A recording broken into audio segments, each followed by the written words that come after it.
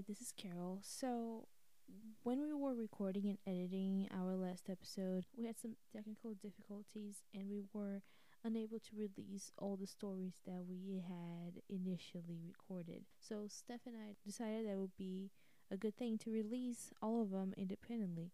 So, yeah, I have compiled all of them into this beautiful bonus episode. You're welcome. And yeah, I hope you guys enjoy it.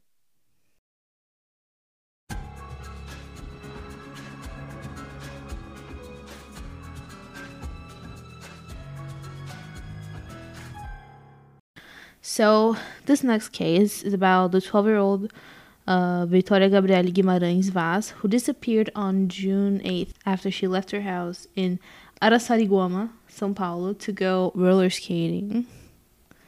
Oh my god, this girl. Oh, I gotta chill. Oh my god. This is bad. Okay, Sorry. keep going. Dude, left to go roller skating. Like, I want to cry. This is too bad. Her body was found 8 days later in the middle of the woods near her house. 3 people were arrested and indicted for homicide. Júlio César Lima Rigesi, who was like a construction worker, assistant kind of guy, and Bruno Marcial de Oliveira and Mayara Borges Abrantes, who were a couple, the two of them. Vitória was killed after she was mistaken for the sister of a drug dealer that acted locally. Oh, this poor girl. Supposedly, that guy, that drug dealer, owes a lot of money to a person who is known for killing family members of debtors. So there's not much information about this and how any of this is like connected, but this is what I, Carol, found. Júlio went to Araçariguama with the couple, thinking that they would be getting some drugs, but in reality, the two were there to collect some debt. So Júlio says that he was in the car with them and Vitória. So probably Mayara and Bruno were not likely the like big drug kingpins kind of thing, but they were for certain working or even probably doing this to because of like their own debts. Does that make sense? Yeah. Mm-hmm. So they're probably involved in it because of that. So however, Vitória's dad says that he believes that the killer is connected to his family since his daughter would not get into a known person's car. So he doesn't believe the official police narrative. And I feel like that's one of those cases that's never going to get solved because she's not like some rich girl or anything, and police doesn't care about poor people. I believe it can be solved. Like it's still kind of ongoing, but it's I don't know if I believe this narrative either. You know, I mean, it's known that they were at the place that she was found because of like hound dogs and everything. Like there's a lot of forensic investigation, but I just don't believe this narrative. Like I don't believe that she would have gotten into a car. You know, I trust what her dad says. You know. And if it is like just two random people doing some drug debt kind of thing, like it wouldn't. I don't think it wouldn't be so cruel because she was found like tied to a tree and stuff, and like it was bad. So I don't know. Yeah, it's way too cruel. I don't for it to be like just execution. But at the same time, drug dealers in Brazil are super cruel. Oh yeah, too. but it wasn't. They weren't the drug dealers. You know what I mean? Like he was like, I don't know, like judge anyone by their looks, but they didn't look like they could do. It was like two like normal people. You know what I mean? It didn't look like assassins. You know what I mean? Maybe then the perpetrator is still on the loose, maybe, and we're just never gonna find him because he's a rich ass drug dealer and he has all the police in his pockets. So I'm gonna talk about Katia da Silva Sastry right now, who Carol knows. She doesn't look like she recognizes the name, but as soon as I tell the worst story, with names. You guys know that already. She's gonna be like, ooh, Paula Sastry. So Corporal Katia da Silva Sastry was the protagonist of a video that sparked controversy among the Brazilian population in 2018. Oh, yes, I know. Yes. Oh, my God. Yeah. While off duty, awaiting a Mother's Day presentation at her daughter's school, it was around 8 a.m., the 42-year-old spoke to some of the parents by the sidewalk. It was all like the parents and the kids. They were just chit-chatting. When suddenly an assailant approached the group, trying to rob them at gunpoint. He tried to steal one of the women's pocketbook, at which point Katia got her own gun out of her purse and shot the man 3 times. As per police training in Brazil, now I'm not sure if it's specifically to her state, but I did read that this is a standard procedure. Officers are allowed to shoot twice in order to stop the assailant, then shoot again if necessary. Once the man appeared to be immobilized, Katia kicked his gun out of the way. She picked it up, put the gun on her waistband. Then she turned him on his stomach, put her foot on his back, and called for an ambulance and backup. He would later succumb to his wounds. So I remember the first time I watched this video, before I read the comments, I was like, wow, this woman is a badass. Too, man. I would have done the same thing. Yeah. Fuck that. I'm just sitting here with my kid and all these little kids, and you're just gonna come here and do this. Fuck no. I didn't know she was a cop at the time though. The first time I watched the video. Then I read the comments, and the comments were all people supporting gun ownership.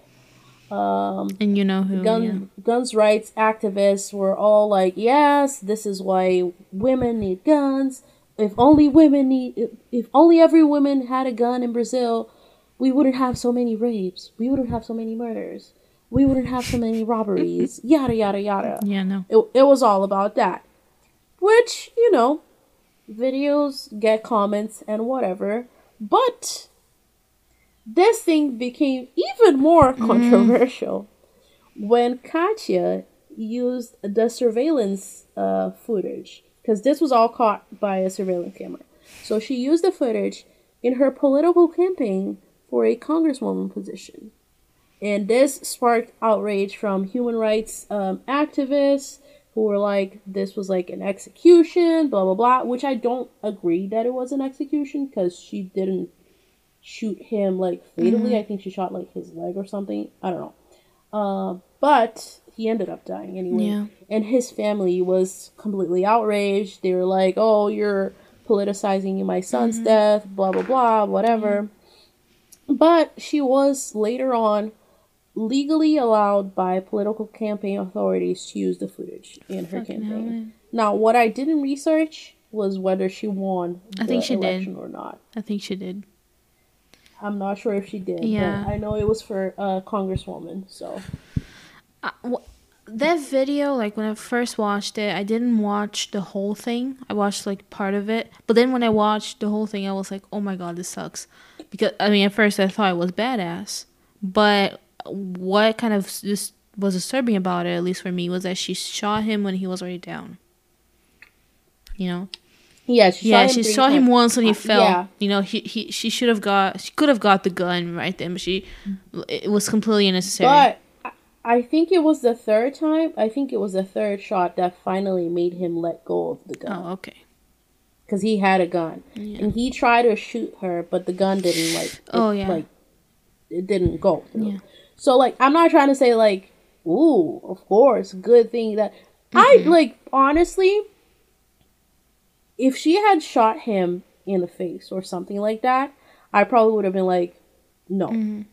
But she shot him on the leg or something. So I was like, okay, because I didn't think he was going to die from the shots that she, you know what I mean? I thought he was just going to be wounded. But I also don't think that they were in a rush to take him to the hospital. So that might have played a role in him dying, because it was definitely shitty for her to fucking use that in her campaign, though. Yeah, that's what I was definitely not okay with. Yeah, because I don't know if you guys know, but there's this thing that called the electoral hour in Brazil or something That is just hell on earth. I remember hating it with all my guts. And it's like, okay, imagine, send the scene. You're there in your car, rush hour. And then the electoral hour comes up. Voz do Brasil. Yes. And every single radio station has to play it. A whole hour of those things. And you're just sitting there wanting to die. And you're like, okay, so there's no way I can jump off this bridge right now. But I would.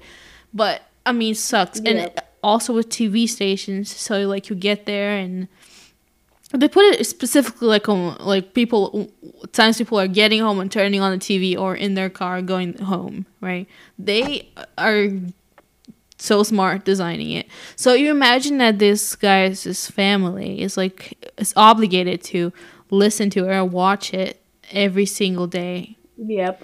That is so cruel. Can't escape unless you have cable. So not everybody has cable in Brazil. If you have cable, you can escape it. But if you don't, then you're shit out of luck.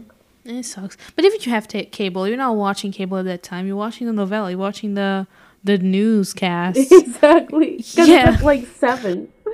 So. No thanks. Voz do Brasil. I fucking hated it. Oh my god, it was the worst. My dad has an app on his phone where he listens to this radio station. I don't know if it's only in my hometown. It's called Itatiaia. Probably only your hometown. Well, but they play every single soccer game on the radio station ever. And they have, like, news also. So my dad will literally pick up his phone, put the app on. He doesn't put his headphones no, of course not. He wants to listen to it on speaker. Turns off the volume and puts it in his shoulder.